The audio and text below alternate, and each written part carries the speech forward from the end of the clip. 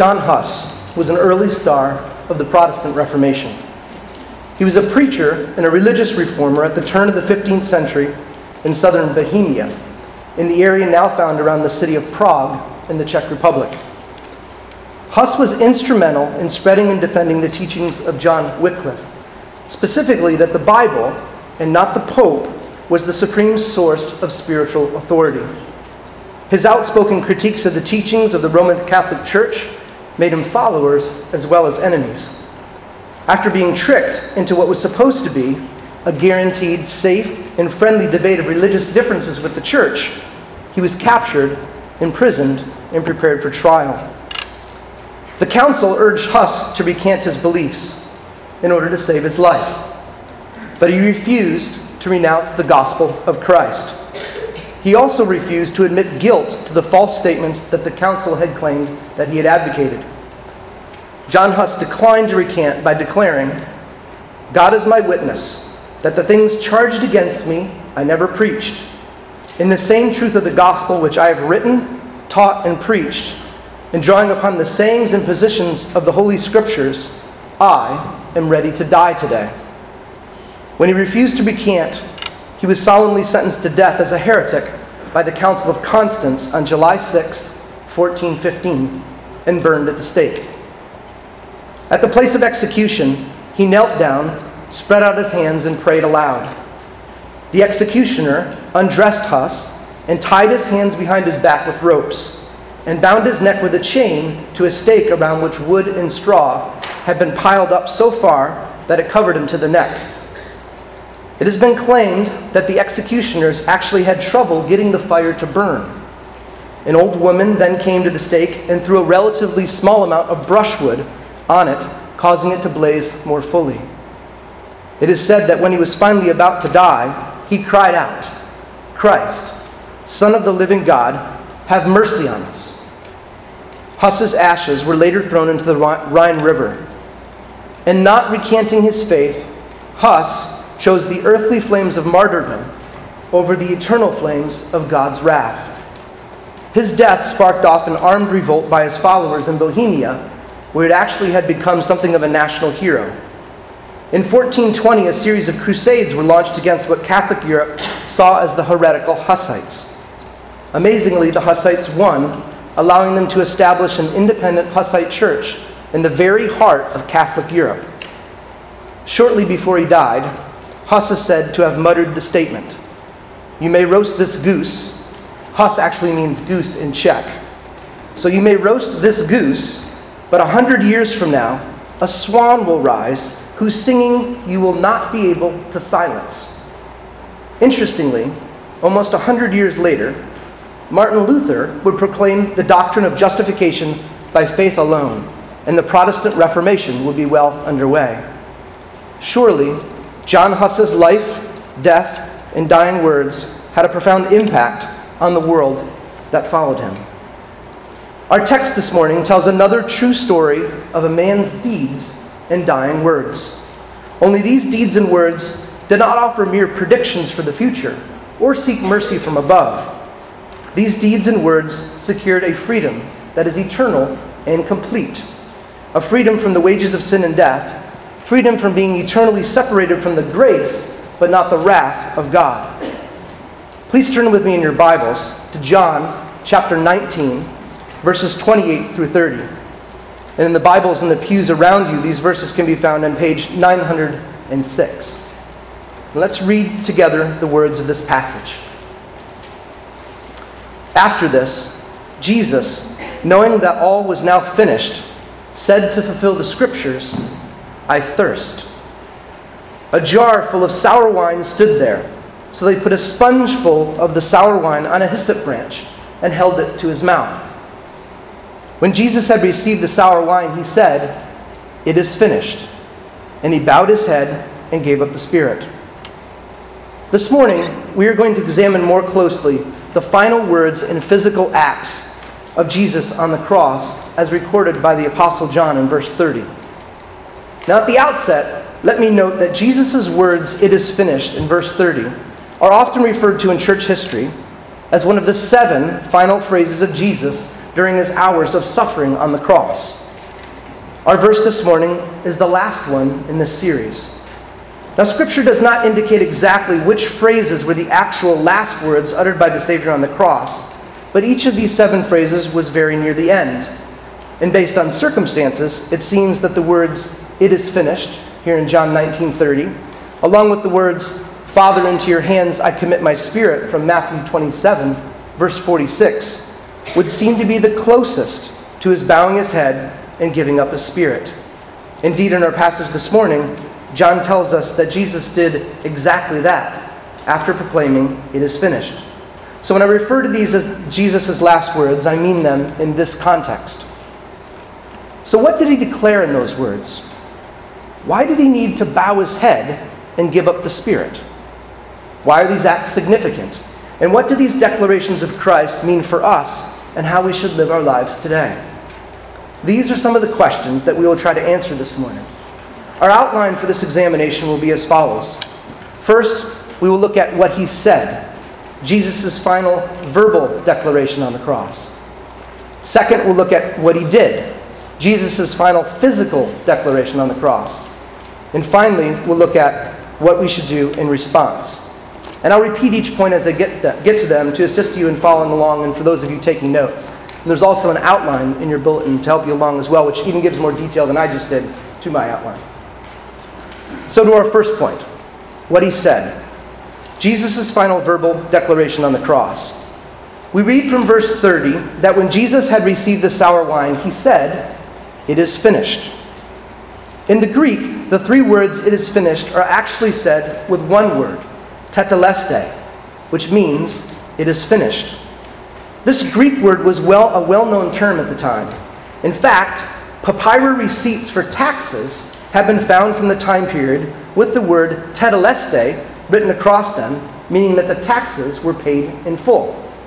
This is the same word Jesus uses here on the cross, and its meaning is crystal clear in both the Greek and the English. Now, when we reach these words in verse 30, we have reached the climax of the crucifixion story. His disciple Judas has betrayed Jesus.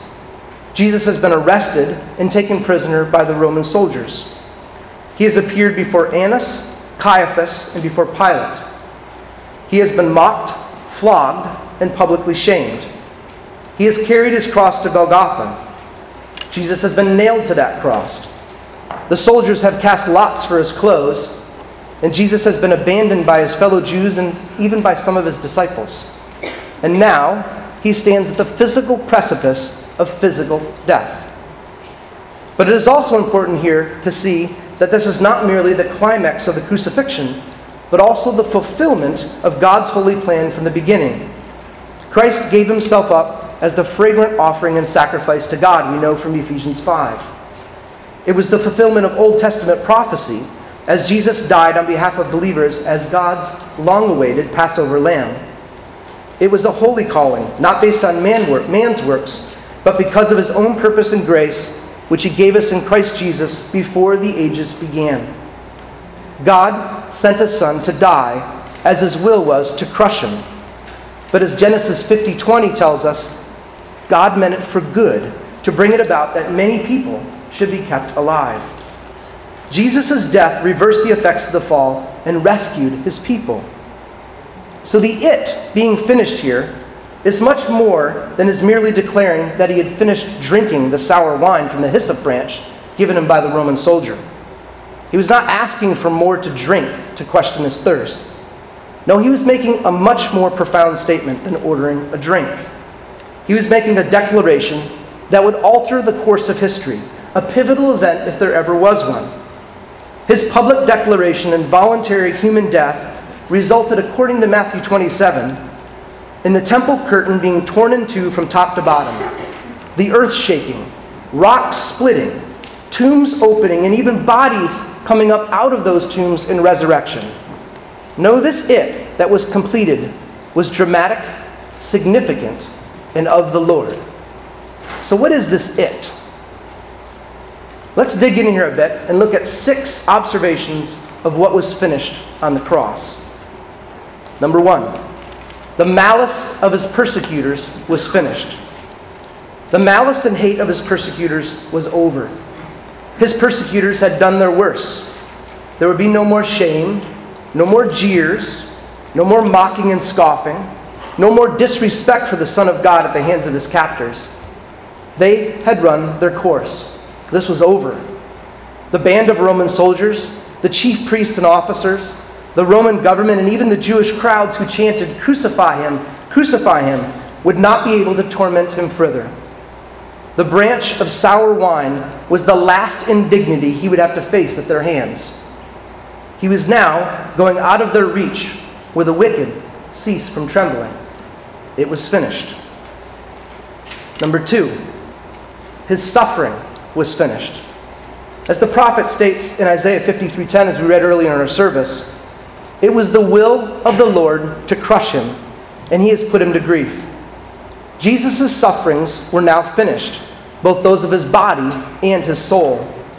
The storm was over. The worst was past. All of his pains and agonies were at an end. No more floggings, no more painful crown of thorns, no more tolerating the hits of hands and the verbal assaults of hatred. No more painful striving to lift his physical body on that tree to fill his lungs with each breath of air. His fully human body would no longer feel the real pain and suffering of his physical torment and punishment. Furthermore, and even more painful, the agony of his soul in carrying the burden and punishment of all the sin of those that repent and believe would be over. God's wrath was spent on Jesus. No part of it was withheld. The just punishment of sin was poured out on him in full satisfaction of the debt owed the holy God. That pain and misery, which caused him to cry out loud on the cross, would soon end. No words can ever tell his agony and the prospect of his passion.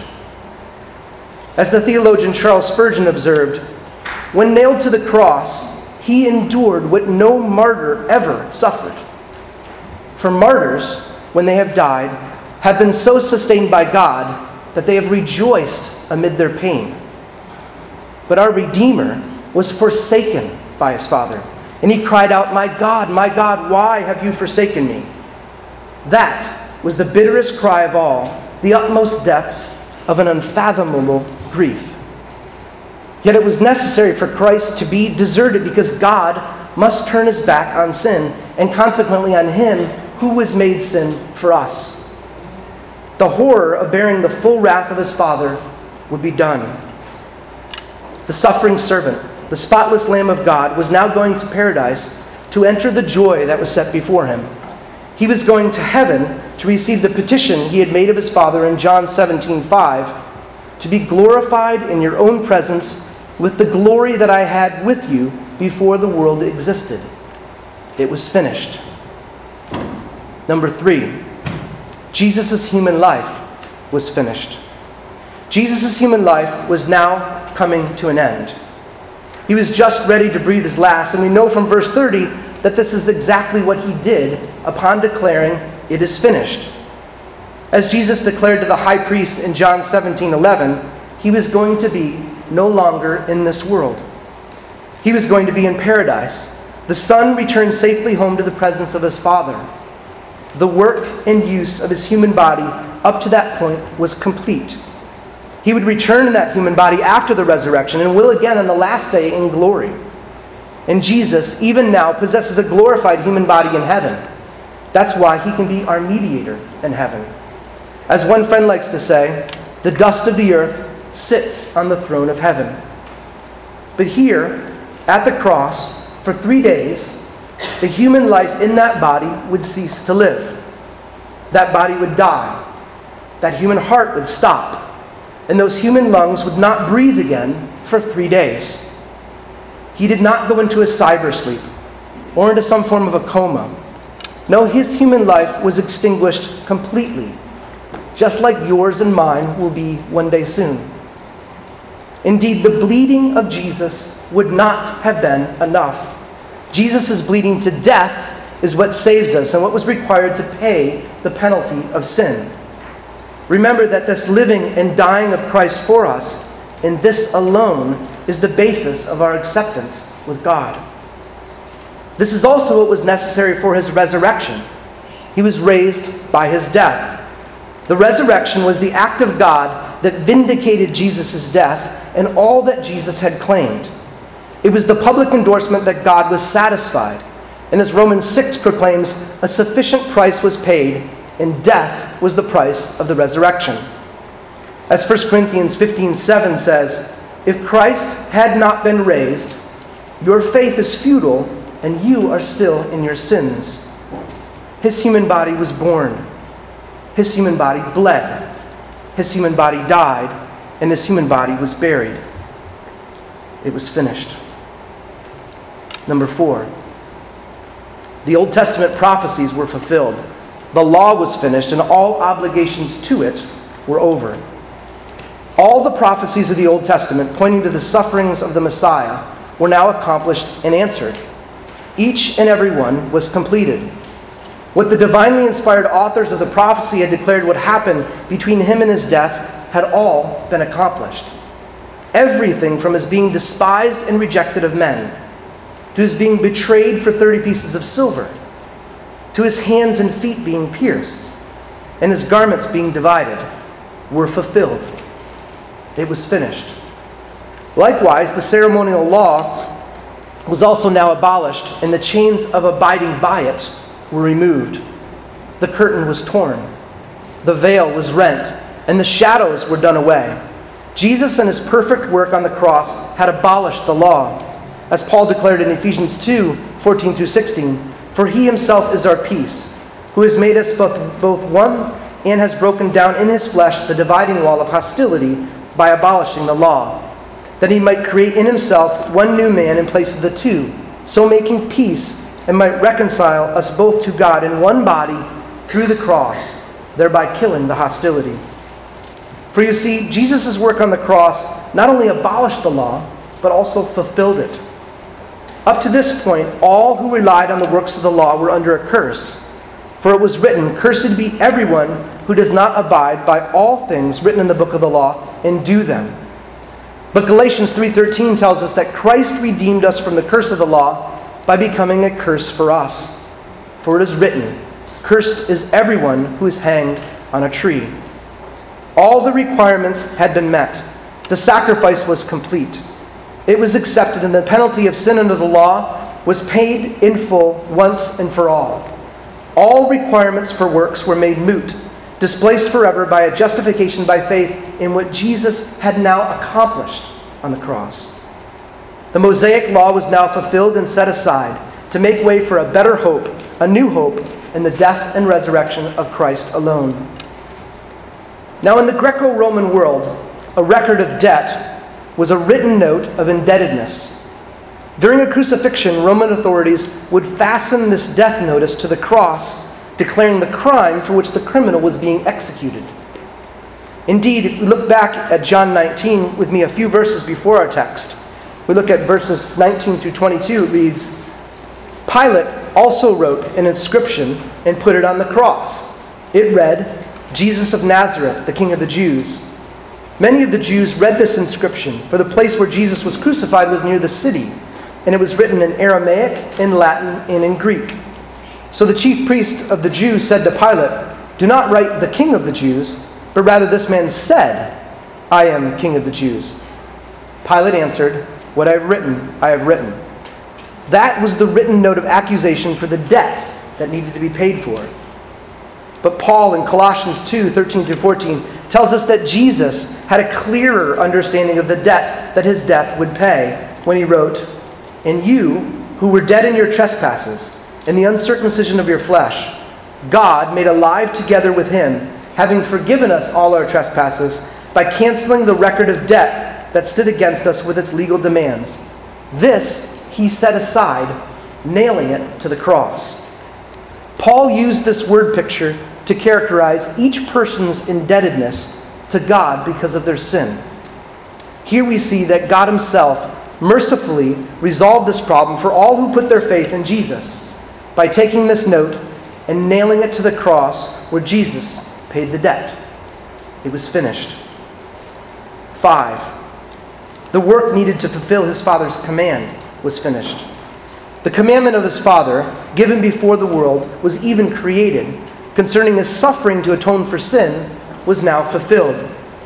His orders from his Father were specific and clear, and he fulfilled them down to the very last detail. He did not cut corners, and indeed protested when others suggested he should do so. Did he not rebuke Peter in the garden in John 18:11 when Jesus said to Peter, "Put your sword in its sheath. Shall I not drink the cup the Father has given me?" And in John 4:34 we see that Jesus' whole purpose was to be about his Father's business when he said, "My food is to do the will of him who sent me and to accomplish his work." Jesus had a specific assignment to redeem sinners and purposefully set about getting it done in the exact specifications given to him. In fact, the same Peter who was rebuked in the garden learned this truth and understood it well when during his sermon at Pentecost in Acts 2, Peter declared that this Jesus was delivered up according to the definite plan and foreknowledge of God. Nothing that happened was outside the plan of his Father or beyond the predetermined command of God. This was not a tragic accident or cosmic child abuse, as some have asserted. No, this was the plan from the beginning, and Jesus knew it, accepted it, and fulfilled it. As Jesus himself said in John 6, "For I have come down from heaven, not to do my own will, but the will of him who sent me. And this is the will of him who sent me, that I should lose nothing of all that he has given me, but raise it up on the last day. For this is the will of my Father, that everyone who looks on the Son and believes in him should have eternal life, and I will raise him up on the last day." His Father's command had a purpose to save sinners, and that purpose was now fulfilled. It was finished.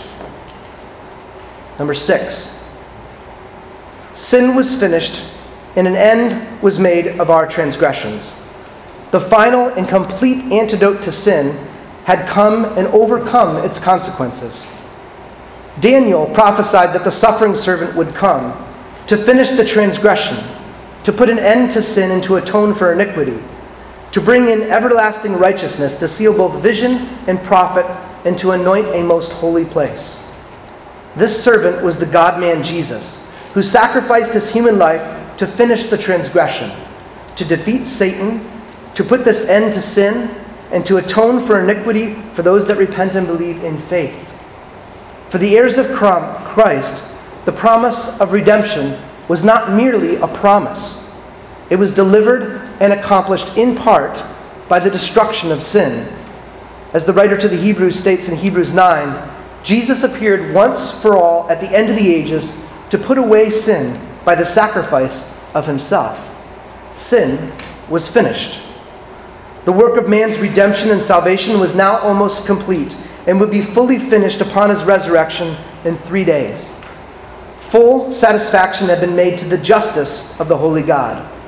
A fatal blow had been made to the power of Satan. The fountain of grace had been opened that will forever flow.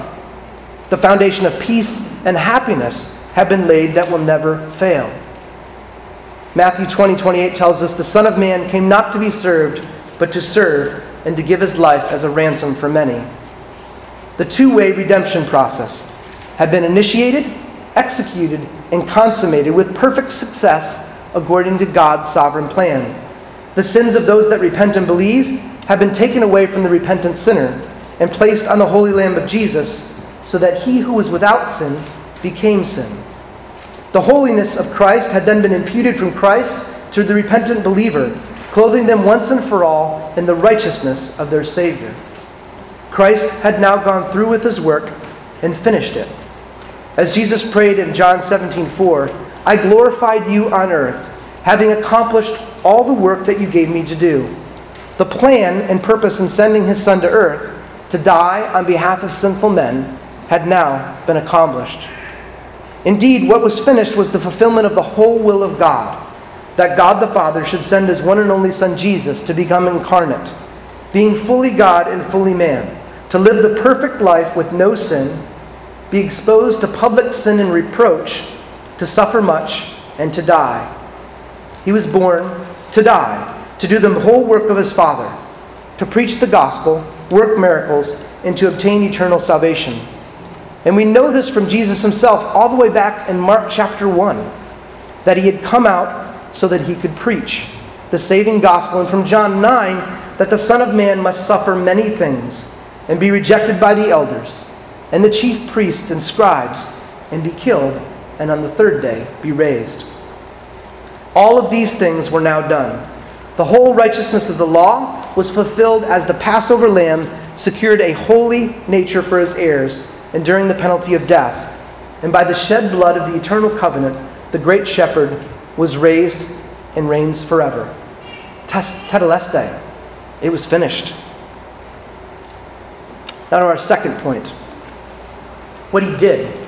Jesus' final physical declaration on the cross. After verbally declaring it, indeed all of it, finished, John tells us that Jesus breathed his last. Look again at verse 30 with me. When Jesus had received the sour wine, he said, "It is finished," and he bowed his head and gave up the spirit. Even in his own death, Jesus is seen to be in charge. John records that he gave up his life. No one took it from him. To get even a small and better glimpse of the physical wonder of what Jesus did in bowing his head and giving up his spirit, it is helpful to make an attempt, however incomplete, to picture in our minds a sense of the physical suffering that Jesus was undergoing while hanging there on the cross. There are no words that can do justice to his suffering, but listen to the words of C. Truman Davis, a medical physician, who after years of studying the human body has attempted to express what happens to the body in a Roman crucifixion. The cross is placed on the ground, and the exhausted man is quickly thrown backwards with his shoulders against the wood.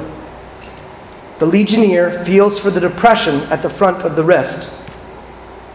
He drives a heavy, square wrought iron nail through the wrist and deep into the wood. Quickly he moves to the other side and repeats the action, being careful not to pull the arms too tightly, but to allow them some flex and movement. The cross is then lifted into place. The left foot is pressed backward against the right foot, and with both feet extended, toes down, a nail is driven through the arch of each, leaving the knees flexed. The victim is now crucified. As he slowly sags down with more weight on the nails and the wrists, excruciating, fiery pain shoots along the fingers and up the arms to explode in the brain. The nails in the wrists are putting pressure on the median nerves. As he pushes himself upward to avoid the stretching torment, he places the full weight on the nail through his feet. Again, he feels the searing agony of the nail tearing through the nerves between the bones of his feet. As the arms fatigue, cramps sweep through the muscles, knitting them in deep, relentless, throbbing pain. With these cramps comes the inability to push himself upward to breathe. Air can be drawn into the lungs, but not exhaled. He fights to raise himself in order to get even one small breath. Finally, carbon dioxide builds up in the lungs and in the bloodstream, and the cramps partially subside. Spasmodically, he is able to push himself upward to exhale, and bring in life-giving oxygen. Hours of this limitless pain, cycles of twisting, joint-rending cramps, intermittent partial asphyxiation, and searing pain as tissue is torn from his lacerated back as he moves up and down against the rough timber. Then another agony begins. A deep, crushing pain in the chest as the pericardium slowly fills with serum and begins to compress the heart. It is now almost over. The loss of tissue fluids has reached a critical level. The compressed heart is struggling to pump heavy, thick, sluggish blood into the tissues, and tortured lungs are making a frantic effort to gasp in small gulps of air. He can feel the chill of death creeping through his tissues. Yes, words are incomplete, And yet even these incomplete words are chilling and shocking, hard to hear and hard to read. Hebrews 12:2 says, "For the joy that was set before him, Jesus endured the cross." Indeed, he endured much.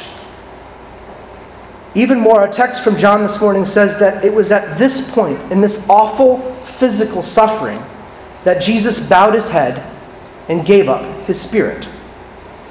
John tells us here that Jesus bowed his head, a voluntary action, not one that was forced upon him by any suffering or required of him by another human. Any other man would have succumbed to this suffering and always did. But Jesus was unlike every other man. Historically and traditionally, when one was crucified on a Roman cross, in dying, the victims stretched up their heads to gasp for that last breath and did not drop their head until they had breathed their last, letting gravity have its way in an involuntary action that was out of their control. Normally, the head would slump forward only after the life spirit had ebbed away. But Christ, to show himself active in dying, bowed his head first, composing himself, as it were, to almost fall asleep. Remember, Jesus was also at this moment, still sovereignly reigning over the entire world. And in the midst of this immense physical suffering, Jesus, in total control of his real physical body, bowed his heavy head. Indeed, God had laid on him the iniquity of us all, putting it upon the head of this great sacrifice. In the bowing of his head, Jesus may also indicate the sense of the weight of this burden of sin. He may be like the psalmist in Psalm 38:4 who laments, "For my iniquities have gone over my head. Like a heavy burden, they are too heavy for me." And again in Psalm 40:12, the psalmist declares, "For evils have encompassed me beyond number. My iniquities have overtaken me, and I cannot see. They are more than the hairs of my head, and my heart fails me." Yet unlike the psalmist, Jesus is sufficient to the task. Also unlike to the psalmist, Jesus was without sin.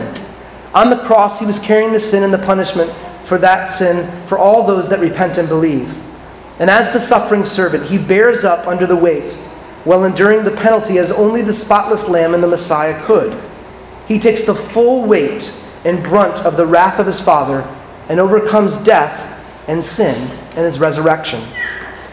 In Hebrews chapter 2, verse 9, we read that we see him who for a little while was made lower than the angels, namely Jesus, crowned with glory and honor because of the suffering of death, so that by the grace of God he might taste death for everyone.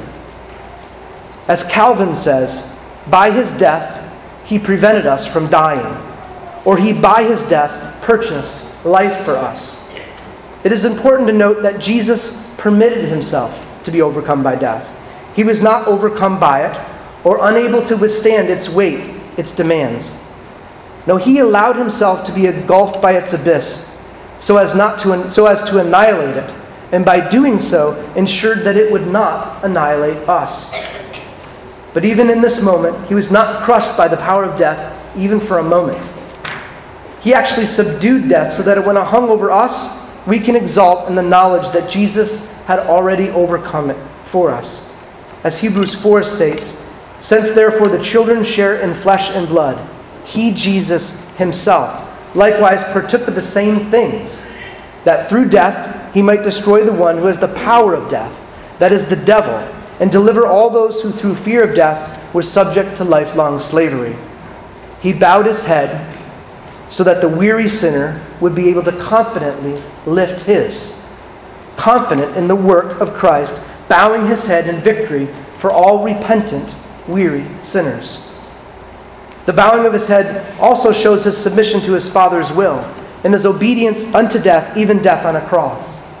He accommodated himself to his dying work out of obedience, much like Jacob did in Genesis 49:33, who, as Scripture says, drew up his feet into his bed and breathed his last and was gathered to his people. Our text also says that Jesus gave up his spirit. Jesus' life was not forcibly taken from him, but freely resigned.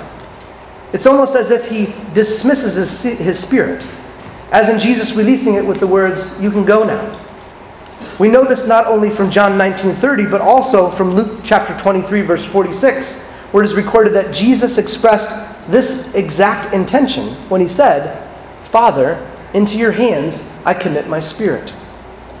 He gave himself as a ransom for many, giving up his spirit, paying down the price of pardon and eternal life at his Father's hands.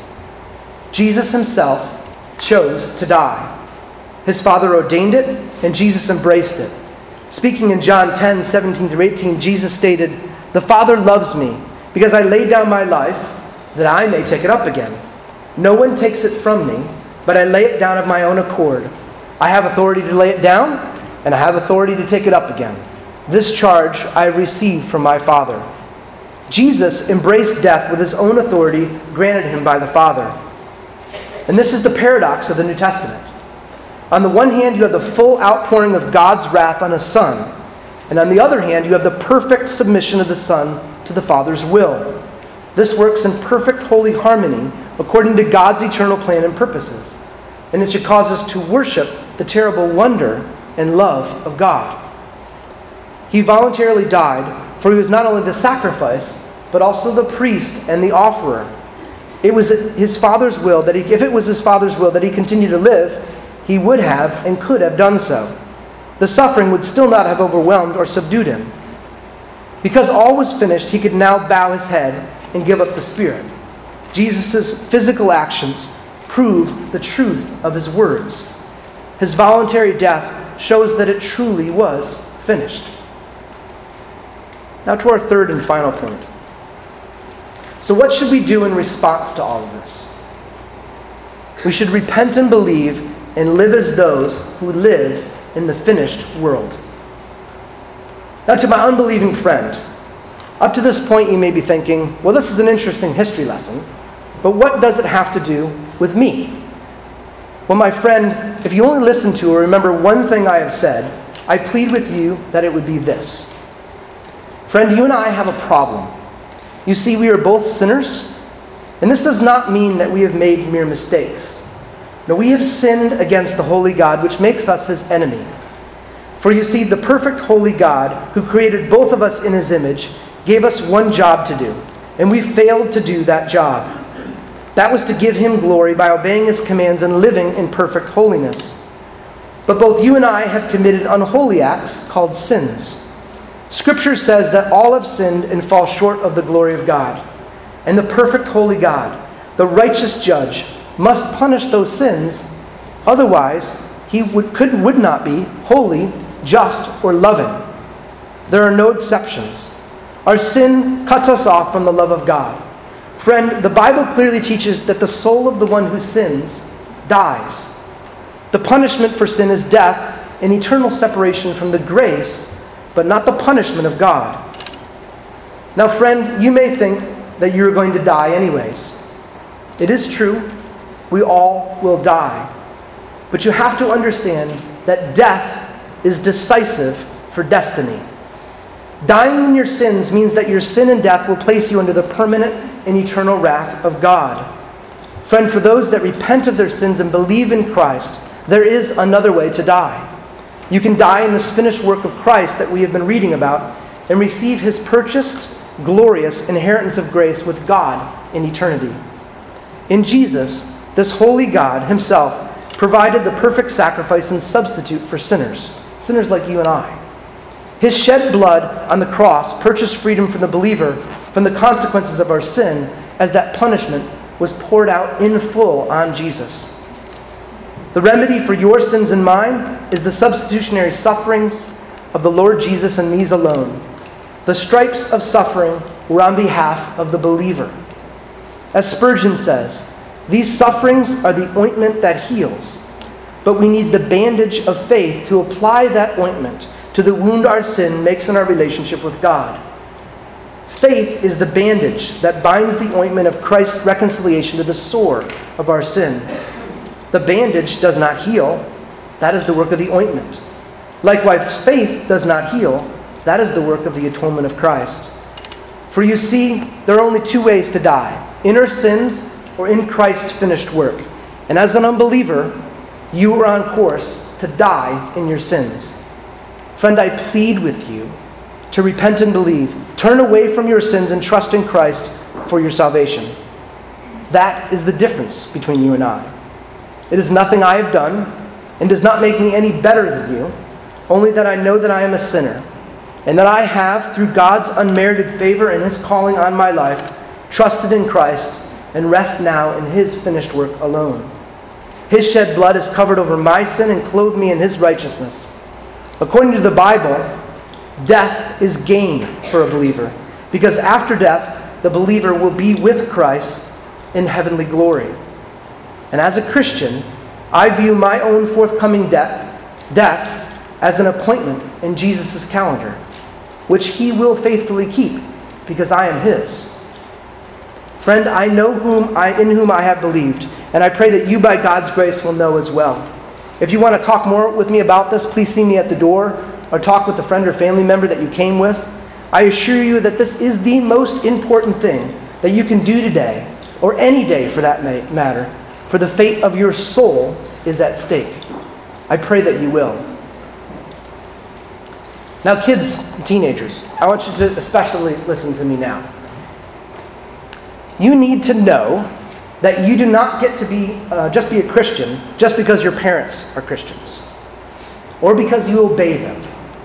And you're not a Christian because you come to church, or even because you take good notes during the sermon, or even because you're really good at memorizing Bible verses in Sunday school. While all of these things are really good things to do, and you should do them and continue to do them, they do not make you a Christian. Doing that alone would only make you like the Pharisees. Now, kids, do you remember the stories about the Pharisees in the New Testament? They also went to church. They also studied and wrote about the Scriptures and even talked about the Scriptures. But doing all of those good things did not make them followers of Jesus. To be a Christian, a true follower of Jesus, you need to understand that you are a sinner who needs this sacrifice of Jesus on the cross that we have been talking about. You must believe on your own, and not just with the help of your parents, that He died for you and for your sins on that cross. Talk with your parents this afternoon or this evening about how you can be a true follower of Jesus and not a pretend follower of Jesus like the Pharisees. To my fellow brothers and sisters in Christ, I now want to address you as Christians, because in Christ and in His work is where you and I have our identity. And I want to give you a few challenges as you walk in faith in this finished world. Christian, act like you really live in the world where it is indeed finished. The greatest act of love in all of history, God sending His only Son to the cross to die for yours and my sin, is finished. Indeed, Jesus' words, "It is finished," were not the mere dying gasps of a dying man.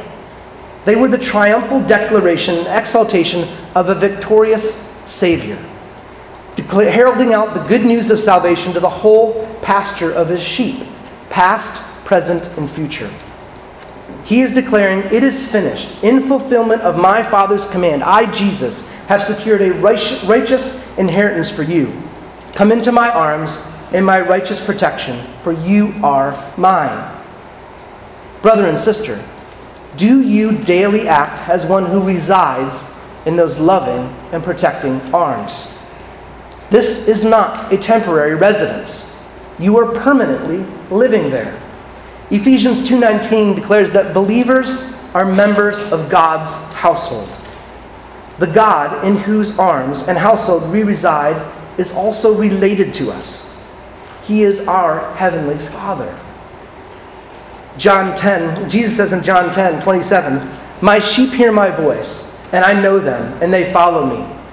I give them eternal life, and they will never perish, and no one will snatch them out of my hand. My Father, who has given them to me, is greater than all, and no one is able to snatch them out of the Father's hand." Christian, this is you. Jesus finished the work. Hear His voice and follow Him unflinchingly, for He knows you. The Savior of the world knows you. He's not just heard of you. He does not know about you or someone like you. No, the crucified Savior knows you personally. You are his child, his heir, and you will receive the inheritance that he finished securing for you through his holy human life and through his suffering and work on that ugly and horrible cross. 1 John 4:10 declares the truth that in this is love, not that we have loved God, but that he loved us and sent his Son to be the propitiation for our sins. He loves you personally and gave his Son to personally pay the punishment for your sins. It is finished.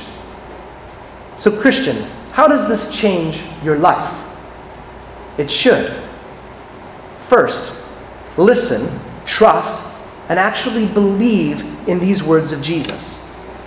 Stop striving, stop resisting, stop worrying, stop wallowing in guilt. Believe and rest in Christ's work and words on the cross, for the work is done. Brother, sister, persevere in your faith and obedience, not by your own work, but by remembering that you only persevere in your faith because Jesus Christ, through the Spirit, persists in preserving you. When you pass a test in school, you do not go back and take it again. You already passed it. Jesus already took the test, and he aced it. Only Christ could pass it. You don't need to retake it, and God doesn't even give it anymore, and he will never need to do so. It is finished. Second, Christian, place all your hope in Christ, for only there is it secure and lasting. Yes, the culture may be deteriorating. Sure, your job and your living situation may disappoint you. And yes, you may be frustrated that God has not yet given you a spouse or a child. Perhaps the government may be letting you down, or even seeming to growingly threaten you, and perhaps even eventually your children, for what you believe. But friend, our hope is not in an election, not in a government, a culture, a school, an education, a spouse, a marriage, a child, a job, or even in a good church. No, it is in Christ as he completed the work on the cross necessary to secure it. It is done and finished. Was this not what John Huss was placing his hope in? When his life was not only being threatened, but was actually being taken from him for his faith in Christ alone. Do you have the steadfast hope in Jesus' words and deeds that our brother John Huss had? Christian, kill the sin in your life that lies to you by stealing this resting place and trying to make you rest or hope in the things of this world. These things are meaningless, and they will burn on the last day. Hope for the believer is only a God-centered hope. The Christian lives as one who has eternal hope. Hope not in your life or in its circumstances, but in the life, death, and resurrection of another. Hope in the one whose death actually declared death dead for you. It is finished. Third, Christian, leave your sin at the foot of the cross, where Jesus paid in full for it and killed it eternally in his resurrection. When we live as though this were not true, we are living as if there is more to do to overcome our sin. Was Jesus' death on the cross necessary for us? Yes, we were dead in our sins. Was Jesus' death on the cross sufficient for us? Yes, his grace was sufficient. Was Jesus' death on the cross complete for us? Absolutely. It is finished. Jesus' resurrection from the grave 3 days later provides the proof evidence that his death, his shed blood, was an acceptable and complete sacrifice. Christian, it wasn't just a piece of parchment that was nailed to that tree declaring you free. Jesus was nailed to that tree for you. Now in your flesh, you may say, but I'm not good enough. No, rest in Christ. Jesus is righteous and has made you righteous in his death. It is finished. In your worry, you may protest, but I still struggle with my sin. No, persevere. Jesus paid for it all. There is no more debt owed. Christ is your mediator. It is finished. Under conviction, you may anguish and cry out, but I'm weighed down with all my guilt. No. Jesus already earned it. You did not, you cannot, and you don't need to. It is finished. Brother, sister, your sin died on that tree. Do not continue to carry its weight around with you. Jesus finished carrying all of that on the cross. It is dead, it is buried, and it is overcome. In a few minutes, we will sing together the hymn, "It Is Well With My Soul," one of my favorites. In verse 3, we will declare in public and to one another these words, "My sin, not in part but the whole, is nailed to the cross, and I bear it no more. Praise the Lord, O my soul." Christian, do you truly see the bliss in this glorious and truthful statement? You and I get to declare that to ourselves and to the whole world because of Jesus' work on the cross.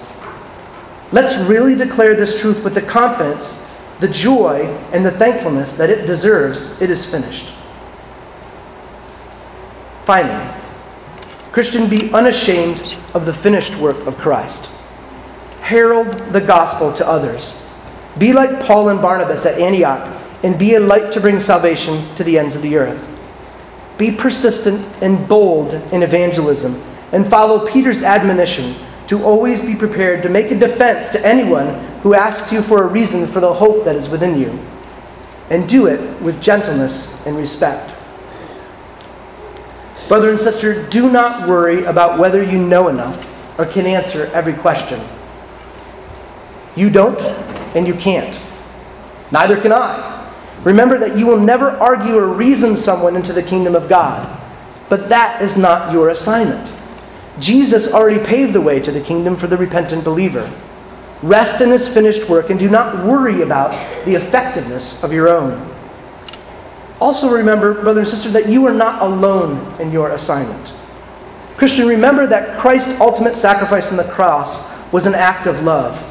One that enables you to ask and answer with Paul in Romans 8:35, "Who shall separate us from the love of Christ?" Our answer, as Paul's was, is nothing. How can trouble or sorrow or even bereavement drive us into overwhelming despair when we can declare with Paul this remarkable truth for ourselves? Our speech, our thoughts, our actions, our reactions, our relationships, our goals, and our values are all transformed if only we live in the self-conscious enjoyment of this love of Christ. Our testimony is then no longer dry and merely correct. It is living and vital as well. We are vibrant in faith because of how his love has transformed us, growing us up spiritually. And we get to do this not as Lone Ranger believers, fending for ourselves in this world, but within his body of believers, the church. Listen to how Paul prays exactly for this, for the believer. By the way, if you're a believer, it's you, in Ephesians 3. "I, Paul, pray that you, being rooted and established in love, the love completed and provided by Christ, that you may have power, together with all the saints, to grasp how wide and long and deep is the love of Christ, and to know this love that surpasses knowledge, that you may be filled to the measure of all the fullness of God." A genuine and deepening grasp of the love of Jesus Christ is not to remain privatized for ourselves, but is to be declared boldly for what it is: hope, truth, and love in a dark world. You are the herald, and the world hears the gospel by hearing. Step up and obey, and pray that God will give you a broken heart for the lost. Whether you know it or not, before you came to faith, you were prayed for when you were lost. None other than Jesus himself prayed for you in your salvation in John 17, right before they nailed him to the tree in your and my place. A good thing for your soul would be for you to find a quiet place this afternoon or in the near future and sit down and read the entire 17th chapter of John. It is Jesus praying to his Father that he would complete the work that his Son has started, that the Father would protect, sustain, and magnify the apostles and their message. And finally, that he would unite and sustain all who believe in the apostles' message. Christian, this is you and I. Follow his example and pray for the lost. Plead for their souls. Herald the good news. Unashamed and unafraid, boldly and winsomely declare the reason for the hope that is within you. It is finished. Christian, do you live as one who knows, believes, acts, and proclaims that it is indeed finished? Brother and sister, I want to warn you. Do not make too little of what our Savior paid so much for to permanently secure salvation for you. Christian, live in the finished world of Christ's work. Believe it, know it, and act on it. In John 19:30, we have the triumphal pronouncement of the Savior of the world. When it seems he would be at his weakest human point, Jesus makes a dramatic and a pivotal declaration. The Apostle John wants us to know that Jesus, in full obedience to his Father, is accomplishing God's eternal plan of redemption as revealed in Scripture. John is eager to show us that Jesus' death, far from being an isolated event, is the climax toward which the whole of the Old Testament, all of God's revelation and activity, had been moving. This is the key event in God's eternal plan, his plan of calling together a people who would know him in eternal life. The New Testament portrays the Christ event, which happened 2,000 years ago, as the finished, perfect work of God for the salvation of his people. The gospel, the first coming of Christ, wins for all believers all the riches of glory. The acceptance of the believer with God is perfect the moment one believes, because Christ and his work are perfect. The status of the believer can never be improved upon. One possesses all the riches of Christ. There is nothing the believer will possess in glory that one does not now possess in Christ. And all this the believer possesses by faith. But that it is by faith does not make it any less real.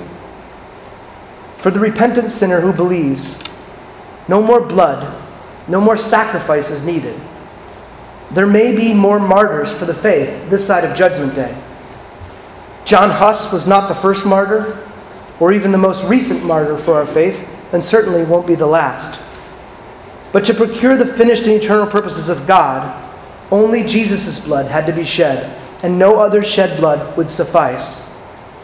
There are no more battles to be fought, no more words to be said, no more heroes to play their part.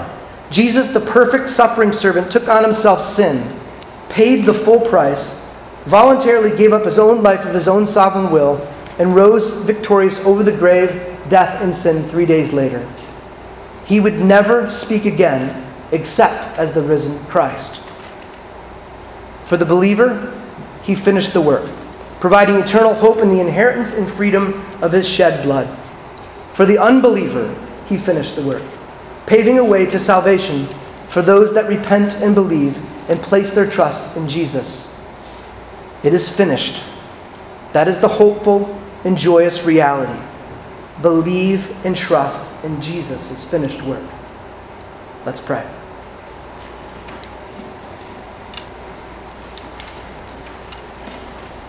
Dear Heavenly Father, we are humbled and amazed at your saving and gracious work in the death and resurrection of Jesus.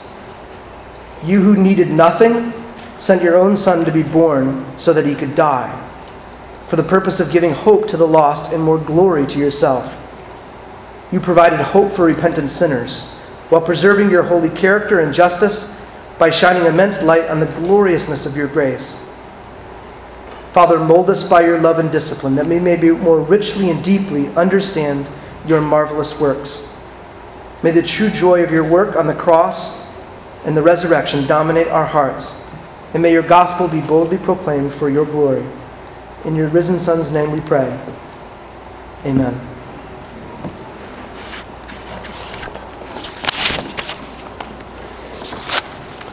Please plot your hymnals for our final hymn, hymn 410. It is well with my soul. So why is it well with our souls? Because Christ has finished the work, paid our debt, and given us the righteousness of Christ, it is indeed well for us both now and eternally. Our sin, not in part, but in whole, was nailed to the cross, and we bear it no more. Praise the Lord. Let's declare in song the bliss that results from our certainty and our security in Christ's finished work. Please stand with me.